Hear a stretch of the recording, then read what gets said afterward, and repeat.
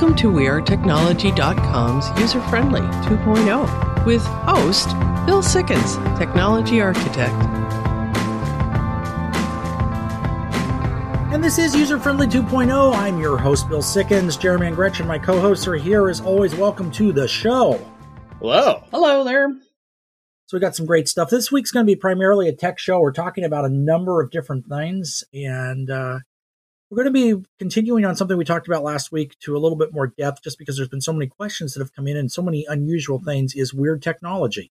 Last week we talked a little bit about CES this year and some of the stranger things there, but this goes well beyond, and it's not even just new stuff. There's been some unusual things that have come out over the years. So we're going to talk over the years, rather, and we're going to talk about some of that kind of thing. We're also going to be talking about how to stay safe. There's a lot more scam, skimming, and everything else out there. A lot more ways that the bad guys are trying to use technology to get you and your money separated. Not something we want to do, you know. One of the other things that's coming up, too, in April, we are going to be on television. You can actually see us. We're going to be giving the details on that on our new website, userfriendlyshow.com. Check it out. It's now your one-stop shop for our social media, episodes, Tech Wednesday, Gaming in Depth, everything else that we do, and pretty soon, a 4-episode television show. So we'll see how that goes. Are you guys excited about that, or are you scared to death? A little bit of each. Petrified. Yeah. I think it's going to be a lot of fun. It's going to be different. But the one thing that's not different is we want everybody's input. So let us know what you'd like to see us do on television. Okay, let me rephrase that. That the FCC will allow us to air on television. There you go. Yeah. With no further ado, what's in the news this week? Flamboyant Italian clothes defeat facial recognition without masks. Yeah, so this is kind of interesting.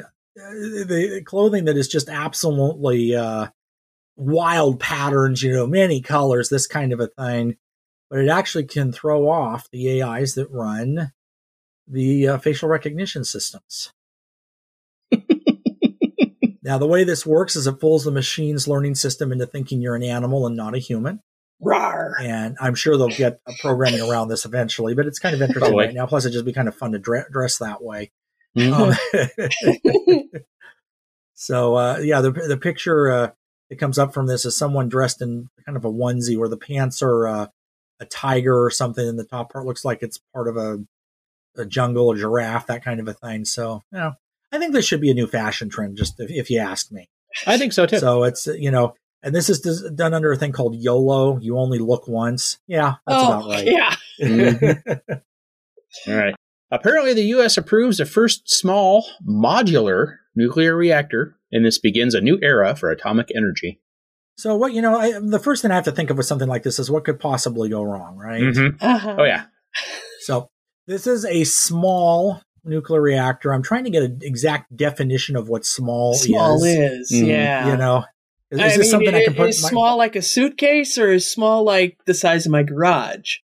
Yeah. You know, so it's the best definition I can get is it's something called an SMR, small modular reactor is what that stands for, and they're about 23 meters tall. Yeah, that's small. About 100 feet, and it produces a output of a maximum of 300 megawatts. So that's actually pretty decent. You know, and the thing of it is actually, in all seriousness, looking at how these work, they are safer, I think, because of the way they're built than classic nuclear reactors too. You have less of a likelihood of a meltdown, but no, this will not fit in your pocket and power your phone forever. Okay. Microsoft to stop selling Windows 10 downloads as part of planned 2025 shutdown. So Microsoft Windows 10 will sunset. There we go, in 2025. And that means I'll have to change mine? To Windows 11, yeah. Now, a year ago, that would have been a much bigger thing. They have fixed Windows 11 for the most part. It works a lot better than it did. There's still a few little things that I could whine about for the rest of the show, and I won't. I'm still traumatized by Windows 8. Okay. Yeah, well, I think a lot of people are. Windows 8 is a thing of the past. Microsoft wants you to pretend that doesn't exist anymore. And yeah, well, good luck.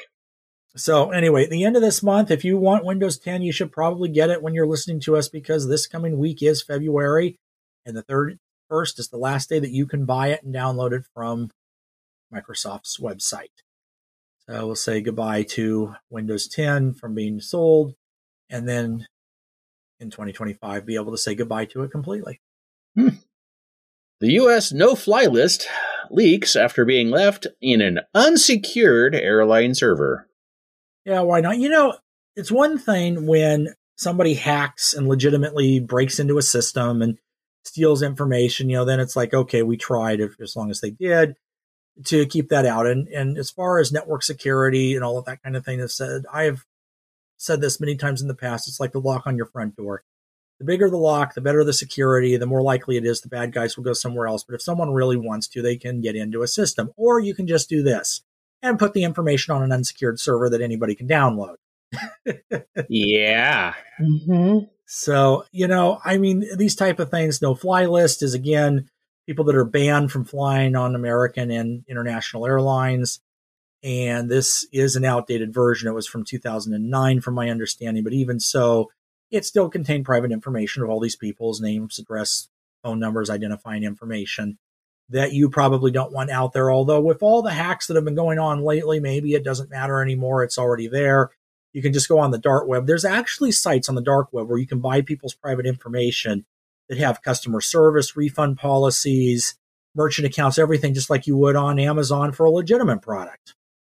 Okay, that just annoyed me. Yeah. Okay, DARPA grant will fund hunt for drug that can keep people warm.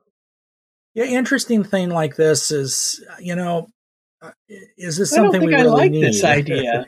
Yeah. The other question becomes is, are you going to have a drug that actually somehow makes your body warm in a cold environment so that you're okay and safe, or does it just simply make you not feel cold, which I would have a problem with that. Yeah, and then you get frostbite, and I didn't know, I didn't feel it, Or get addicted to being warm. Yeah, or something. Yeah, that kind of a thing. Or it does some other weird thing to you. Some things are just not a good idea. So one of the quotes that comes from the people putting this together is, if you have a drug that makes brown fat more active, which is what keeps you warm, then instead of having to spend weeks and months adapting to cold, you can perform better within hours. Okay. But, is that the only thing that's going to be used for? And is that even safe? It'll be interesting to see where this goes. But I don't know. My electric jacket, I think I'm going to stick with that for now. Yeah. Iron air batteries are 10 times cheaper than lithium ion and will start mass production in 2024. So this is an interesting concept. And as we see technology moving ahead, one of the big things, and we've talked about this many times, is batteries. Lithium-ion batteries hold a lot of energy. They do well for what they need to do, running your electric car, among other things. But the problem is that lithium, number one, is bad on the environment to mine, and it's a toxic chemical. And the other side of it is while there are a lot of upstarts trying to solve this problem, and hopefully will in the very near future, right now, as we talk, there's no scalable way to recycle these. So that when the batteries are done, in other words, they can't be recharged anymore, they're going into landfills and leaching lithium into the landfills. So the idea of looking at some other things to be able to replace this is on the top of a lot of agendas. Now, ion air batteries are not something that's going to replace your car battery because they're a lot heavier. Where they're looking to use these is in the power grid. So let's say you have renewable energies. Let's say you have a wind farm, right? And you're generating, because it's a windy day, more energy than the grid needs. Well, right now you would shut down the windmills, which is why sometimes when you drive by a wind farm, it's one of the reasons some of them might not be spinning because they don't need the energy. With this kind of a battery, you could store that energy and then release it to the grid at a time where it's not windy, or if it's solar, not sunny, and be able to store the energy. These cost less to make. They store energy in a very good way, and they're also not that new of a technology. In fact, the initial technology that these are based on actually goes back to the late 1800s. So it's a newer version of it, but it's not a newer technology in that sense. That's kind of cool. Interesting. ClearSpace raises $29 million ahead of first debris removal mission. Yeah, we talked about this early last year. It looks like this is moving ahead. What this is a company that it wants to get the junk out of orbit. And yes, we do need to do that. There's a lot of crap up there. And with the Russians threatening to blow up satellites, there could be a lot more crap up there. Mm-hmm. And the bottom line of it is this is a way to be able to go in. They're going to try to deorbit some parts from a rocket that was recently sent up as a test. This is from the Vega rocket. And if that works, then they'll be able to use this for other purposes. I think it's funny, though. There's press releases and all this kind of stuff. And there's a picture that's an artist's conception that looks like this thing with this big claw on the bottom. I don't know if that's what it's really going to look like. But it definitely gives you the idea of some sci-fi thing. And I wouldn't want to be on the other end of that claw. But if it's space junk and that's the way it works, then, maybe that's okay. Well, listen, stay tuned this week. Let us know what you want us to talk about. Userfriendlyshow.com. Got a brand new website for you to check out and got a brand new show coming up after the break. Have you seen him? He's from the future. He's got a really big computer. And he uses it every day. And he uses it in every way. What's he use it for? I'm not that sure because it uses future technology. Welcome back. This is User Friendly 2.0. Last week, we talked about some of the strangest technology that was seen at the Consumer Electronics Show this year. We've gotten a lot of feedback from you, our listeners, about this. And a lot of you have sent in some suggestions on other weird electronics. So I've got some of these here. We thought we'd go through some of that list and then also talk about Time's list, because they put one of these out, of the 25 weirdest gadgets ever done. And, so I think, I don't know. We'll have to see if we agree or disagree with them. So number 25, this comes from Time's list, is a thing called the Nintendo ROB. Now, I actually have one of these. ROB is an acronym that stands for Robotic Operations Buddy. And this was I remember these. Yeah. Yeah. I mean, they came out with the original Nintendo, the 8-bit Nintendo, back in the 80s. That was fun. And there were two games that worked with it, Duck Hunt and Gyromite. I don't know if they ever did, anything beyond that. Yeah, those are the two that I know of that worked with that specific robot. Yeah, and to have all the pieces and stuff is a little bit rare because it came with all these gadgets. There were these two things that spun around for Gyromite. There were these things that he patted on for playing Duck Hunt, and they all connected, and the little robot ran around. And you actually can't really use them anymore with modern TVs. Because one of the drawbacks of this is this type of technology, just like the light zapper on that Nintendo, requires a CRT television to operate. Oh, okay. Yeah. So you would have to use it with an older television, but they were things. Oh, it looks like I'm just looking at. There's a picture of an original ad for this. It looks like they had a couple of other games that were going to come out for them. Yeah, Excitebike. I know. Okay, playing Excitebike, but that would have been interesting. But anyway, the other funny thing is this complete system, including the Nintendo in that day, sold for $138.65 with two games. Tell me where I can find a PlayStation 5 with two games for that price. Nowhere. I didn't think so. Yeah. All right, wearable clothing. A number of comments came in about this type of thing. I like wearable clothing. I have a jacket that warms up that I use all the time, especially during the winter. You mean wearable tech? Wearable tech, yeah. Yeah, this is something Levi's is doing. They call it the Commuter X. It's a jacket that I guess is in some way tied into Google. And it's a type of technology that has modules that can be attached and removed. I don't know. Wearing that kind of stuff, I think implanted might be a little easier. Just me. So, but if you don't want to be a cyborg, I guess this would be a way to fake it. Sure. Why not? All right, this next item I thought was really weird. It's a selfie toaster. All right, so this is literally a toaster that takes your picture and burns your picture onto the slice of bread. Okay, that's really weird. That's bizarre. I think that is really weird. I mean, I'm cool with the Mandalorian toast, the Darth Vader toast, or whatever, but that's weird. It's so interesting. You can get this for $75. It's not literally a connected device. And that's a recent thing, huh? Yeah, you have a grilling plate. But yeah, it's just, 2014. It's not that recent, about 10 years ago. Okay. So anyway. Now, the smart belt is interesting. This is something that I like, but a lot of other people thought was weird. This was debuted at CES in 2015. And you know how when you eat and your stomach might get a little better, bloated, that kind of thing from eating, the belt senses that and automatically loosens or tightens based on what's going on. Weird. I thought that was kind of cool. Okay. It's interesting, yeah. So, you go through these kind of things, and there's a lot of stuff that is talked about, but it isn't just new stuff. One of the other ones is something called the Bone Phone. Okay, this came out in, I believe, the late 70s. Yeah, 79. Yeah, that looks like 70s. And it was sold the original price for $69.95. and was marketed as an alternative to headphones. Okay. The company that made it said that they sold 10,000 units in 1981. We can't obviously determine if that's true or not, Right. but it gave you the idea of a high-end audio system while on the go, and you wore it like a scarf. I never saw any of this. I don't remember that. I remember the Sony Walkman, the original Sony Walkman, that was like a doctor's stethoscope, and it, wore it where it was like a stethoscope. And now, then speaking you of had the the thing Walkman, tied to your chest. The Walkman was one of the most successful devices that came out. The little tape players.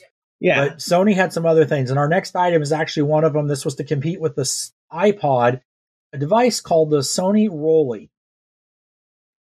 And this thing... it looks like a pod. Like a pod. It was an MP3 player. I mean, and it the device spun out in all directions, shimmying and shaking while flashing about 700 colors in strobe to your music. Oh. Neat. Okay. It was discontinued about a year after it came out. I wonder why. How many seizures did it give people? Yeah, the question is, well, the other thing of it is, too, is while that might be cool, I don't know, when I'm listening to MP3s, and today, you primarily do that from your phone, but even in the days of having an MP3 player, which many people still do, I still you don't really want that device to move and jump around by itself. I don't know. Maybe they thought it was a party device? Could be. Yeah. As long as it doesn't fall off a table. So one of the other things that, this was a number of questions that have come in about this, not just in the last week, but over time, and that's Google Glass. Now, for anybody that doesn't remember this is about 10 years ago now, and it's this pair of glasses. Google created them. They actually do still make them. They're just not available to the general public. And it was an augmented reality device where you had a screen that was superimposed over the top of your right eye. They were wireless and had some cool features. You could record with them and do some other things. They never took off real well, and they had some health problems from what I understand. Yeah. And the other thing, too, was, of course, the price. The Explorer Edition was thousands of dollars, and they haven't come down. They still do use a working version of them in enterprise stuff now, but it never did take off with the general public. I think it was the price and the health it was problem. the price. I think it was a little too early too. Yeah. Because now we're seeing augmented reality glasses that are workable and that people actually like to have. Still very much at the beginning of that kind of technology. They don't work that well, but we're starting to see them. All right, Yoda phone. Now this is something that is a little bit newer of a device. And it's an idea that you have two different devices. You have one device that looks like a regular smartphone, color screen, you hold in your hand, you make phone calls. Then it has a second completely separate device. It's about the same size. It's a black and white screen for reading on. So the screen's like what you would have in a Kindle or a white paper reader, those type of devices. But it's a separate device. It's a completely separate device that's connected to the first device wirelessly. Okay. Don't understand the whole concept behind that. No. I have a tablet that does those same things. Yeah, and that's the whole thing. I think where they're going here is the display, for reading in the sun, e-paper. You can't necessarily do that with a regular phone. But the phone displays are so good now that I'm not sure you need it necessarily anymore either. Yeah. Yeah, I don't know. So, Neptune Pine. Now, there's a nice name. This is early 2000s. And the idea here was to put your entire smartphone in a watch. Neat. Dick Tracy. Yeah, it worked. It actually worked. Cool. You could have a SIM card. It could do everything. It was on 3G. In those days, that was the high-end network, 32 gigs of internal storage again. But the problem is this thing was huge.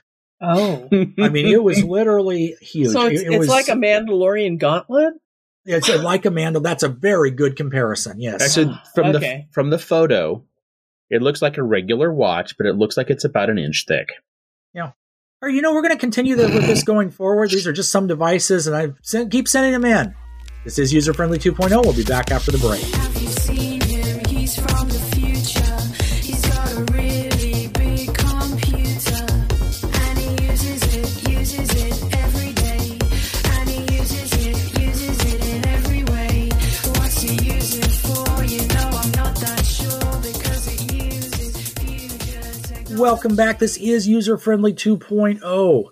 Check out our new website, userfriendlyshow.com. That is where you can find the latest, greatest on everything, including Tech Wednesday, the latest episodes of our show, and information on our upcoming television show. Yeah, you heard right. We'll be talking about this a lot more in upcoming weeks. It is going to debut in April. Oh, so, gosh. Yeah, oh gosh is right. We'll get ramped up for that. But again, we'll talk about that a little bit in the future here. So we're now on TikTok. We're actually increasing our social media platforms quite a bit. And I wanted to respond to some of our TikTok answers that we've had coming in. So one of the questions that went out is, what technology would you like to hear about more on User-Friendly 2.0? Great question.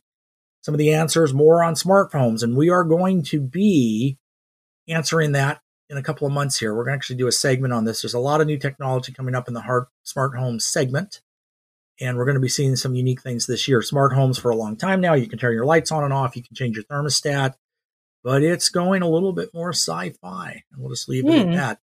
Another thing that came in is OpenAI, and we are going to be talking about this with the huge investment Microsoft is making in this platform. OpenAI gives the ability, you don't have to buy your term papers anymore. You can just ask the AI to do it.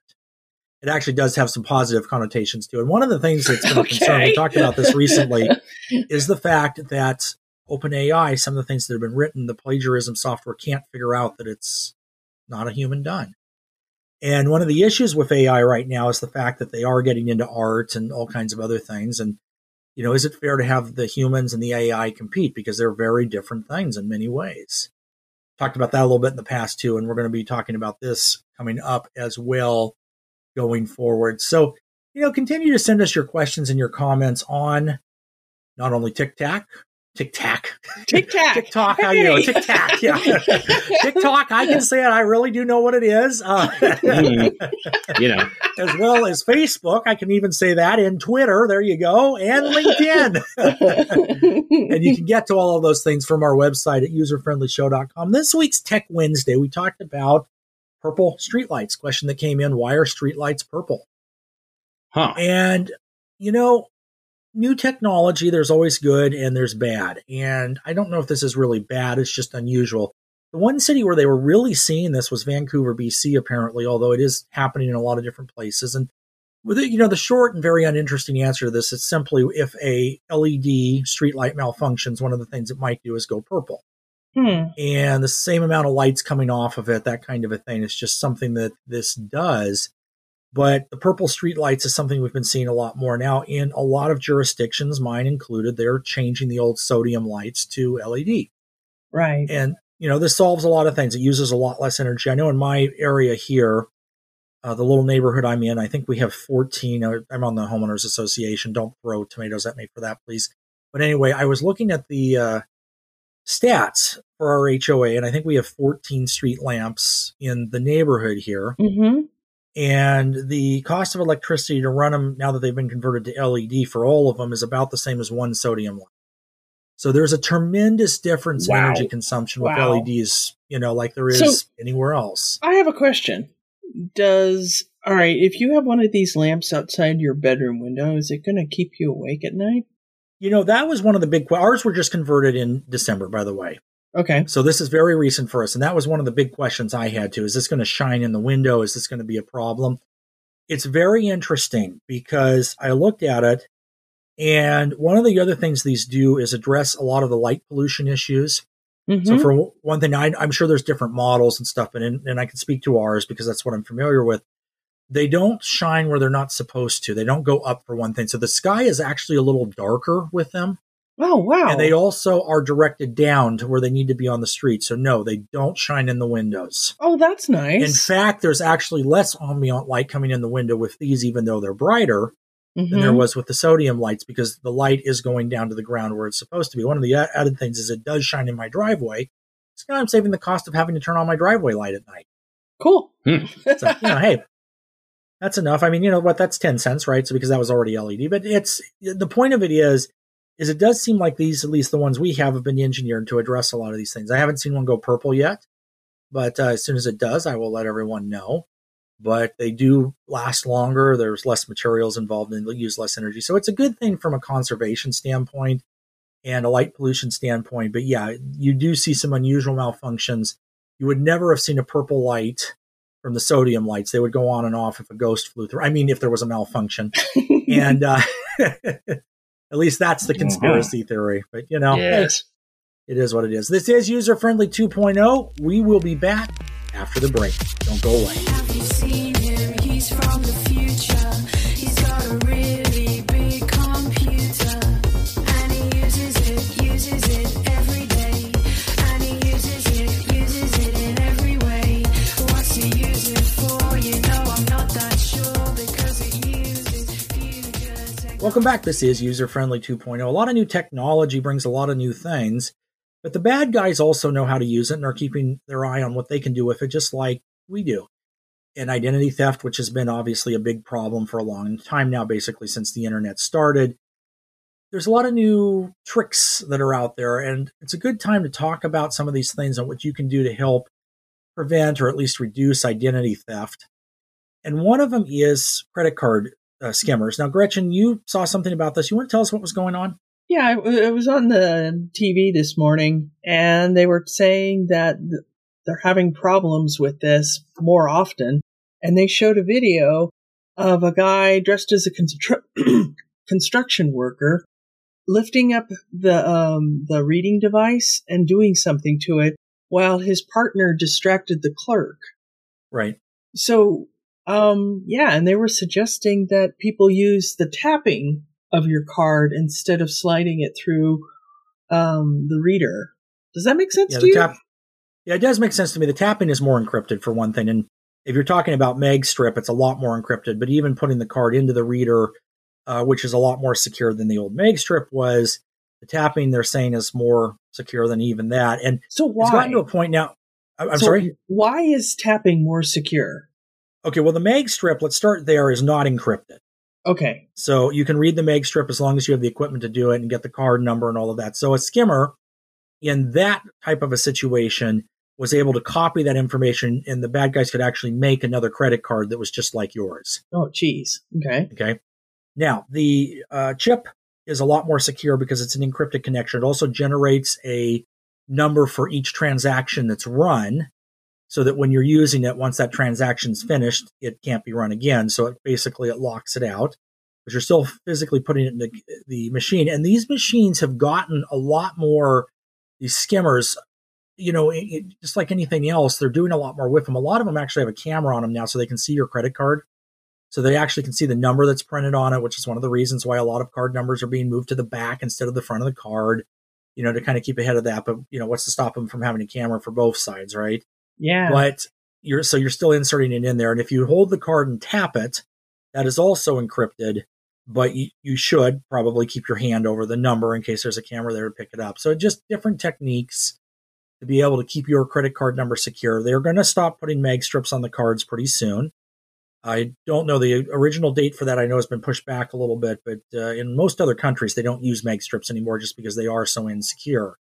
So, some other things that are recommended for identity theft too beyond this is taking care to store your documents that have your information, Social Security numbers, Medicare numbers, these kind of things in a safe place at home and at work, and limit what you carry. You don't usually need to carry your Social Security or Medicare card. If you need it for a specific reason, you have to bring it with you. But if you don't, they're not supposed to use that for ID either, right? Especially on the Social Security card. Obviously, this next one's pretty much a no-brainer. Don't share your personal information, financial information, health plan information over the phone, through the mail, or the internet unless you know who you're talking to and you initiated the contact. This is the big thing. If they call you and say, we're so-and-so with ABC company and we need this information, hang up immediately. I wouldn't even engage them because these people are very good at what they do and they will get you talking. They are trained how to do that. Disconnect the call. If you're worried about it, call the company that claimed to have called you with the number on your credit card or a number you would get from that company's website. Do not use any information that was sent to you where they tried to contact you because most likely you're not getting back to the real company. This is another one that I've noticed, and I can't believe in 2023. Hey, there you go. There's the AI letting us know too. In 2023 is that this is still happening, but it is that when you make a purchase and you get a credit card receipt, that credit card receipt should not contain your full account number. It should only contain the last 4 digits. However, that isn't always the case. And if it does, this one you want to report probably to the office of your attorney general for whatever state you're in, because that's something that should simply not be the case anymore. And then the next one here is have one credit card that you use for your online purposes. Now, I usually suggest having a lower ceiling on this. Of course, if you buy something more expensive that's more than the value of the card, Yeah. that could be a problem, but still try to, for your lower end purchases, lower cost purchases, have one card that you use. And this really is important. Don't use a debit card. Just don't use a debit card online. It is not secure or safe. And the reason for that, among other things, is if your credit card number gets stolen and someone runs up your credit card to the ceiling, you call the credit card company, you deal with it. And usually very quickly that's corrected. They send you a new card with a new number and you're good to go. The debit card, they can actually take all the money out of your checking account because that's what it's connected to. Yeah. And I think if you ask your bank, they would probably set you up with like a low ceiling credit card. That saves them money. Mm-hmm. It saves them money. And the other thing of it is even if you don't have good credit, like you don't qualify for a credit card, most banks will do a secured card. So maybe you have a $500 limit with a $500 secured card, but it's still a credit card if you do it that way. Debit card again. And the other thing of it is too, the limitations. This varies from state to state, but I know in some cases, if your debit card gets out and they empty your checking account, you only have 72 hours to file a claim. And if you don't, you're out of luck. You won't get your money back. Credit card is a very different set of regulations, and that type of thing. The other thing of it is stopping the amount of these pre-screened credit card offers you get by mail that have your information on it that somebody could steal out of the mail. Optoutprescreen.com is the website you go to for that. Oh. There's also a phone number that's on the website if you prefer to call them. And you can use that to sign up to block most of that kind of thing. And then the other end of mail, too, is picking up your mail promptly and using a secured mailbox because they steal out of the mail. I have a box at a UPS store I use that's secured. Our mailbox has a lock on it, but they're even breaking into those now, Mm-hmm. So anyway, so those are just some of the techniques to help secure yourself. Some of the other stuff we talk about, having unique passwords, that's still a good idea. But with the ability for the bad guys to get into these systems despite how you're logging on and that type of a thing, it means that you can really do everything right and still be a victim of identity theft. So really, at the end of the day, it's very important to be vigilant. Keep an eye on your credit cards, your checking account, other money things. If there's anything on there that's not yours or that seems suspect, call your issuer immediately, deal with it, don't wait, and just keep an eye on things. This is User Friendly 2.0. We'll be back after the break. Have you seen him? He's from the future. He's got a really big computer. And he uses it every day. And he uses it in every way. What's he use it for? I'm not that sure because it uses future technology. Welcome back. This is User Friendly 2.0. Did you know that there's a such thing as a museum of pop culture? No, I didn't. Where's it at? Well, these actually exist all over the place. And the one that I do know about is the Comic-Con Museum, done by the people that do Comic-Con in San Diego. What I didn't realize is that there is a number of these museums all around the world. And in fact, USA Today has the ability to vote on them to nominate which one you want to say is the best. And we're going to put a link out to that on our social media so you can do that. But I just thought it was kind of cool that these things exist. Some of the ones that are in there is the American Sign Museum. This is in Cincinnati, Ohio. Comic-Con Museum we talked about. The Computer History Museum in Mountain View, California. Oh. And the list kind of goes on to some very specific things. The Museum of Clean in Idaho. This is actually the history of things like vacuum cleaners and stuff. Huh. There's weird. a National Bobblehead Hall of Fame and Museum in Wisconsin. Oh, that I could see. There's a National Mustard Museum also in Wisconsin. That's Okay, weird. that's really strange. One that we know about is the Neon Museum in Las Vegas. Yes, that Yeah, one's Which is actually kind pretty of a cool. cool one. Yeah. And Rancho Obi-Wan. Oh, California. Oh, yeah, Star Wars guy. Yeah, he got robbed like some years ago. He did. Yeah, Yeah. I remember that actually, Yeah. And Oz Museum, you can imagine what that would be. The list goes on and on. And there's a lot of great ones out there. And these are places that you can go to and visit that are focused and specific on some aspect of pop culture. And I don't know. I think it's a lot of fun. And I think let's get out there and vote because, it'd be kind of fun. A lot of these are very, let's just say, run on a shoestring. Others are not so much, but some are. So it's great to get the information out there. And plus, a lot of them, if they're in your area, might be just a lot of fun to go and see and check out. So, again, I don't know. Some of these things that pop up are kind of fun to actually see that this stuff is out there and be able to deal with it. So on our end, I don't know if it's going to end up in a museum, but we talked about a little earlier in the show. In April, we are going to be doing a 4-episode short one-run television series for User Friendly. We'll see. So this is going to be a lot of fun. It's going to air in the Portland market because that's where we're trying this out on Fox 12 Plus. But we will have it available on our website so that you can stream it and kind of see us instead of just hear us. Can I wear my Mandalorian helmet? Yeah, really. It's I'll wear my Wookiee suit. How about that? No, Sure. It's going to be kind of fun though. I think this is going to be a very unique thing. There's a lot of difference between television and radio.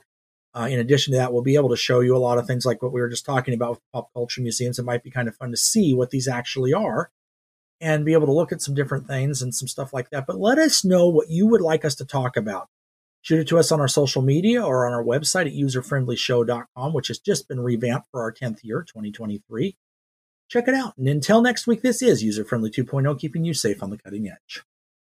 User Friendly 2.0 is copyright 2023, User Friendly Media Group, Inc. All rights reserved. Views expressed on this show are those of the host and not necessarily User Friendly Media Group, Inc. or this station. Music licensing by BMI. Hosting and technology provided by WeirderTechnology.com. Listen at theanswerportland.com, userfriendlyshow.com, or wherever you listen to podcasts.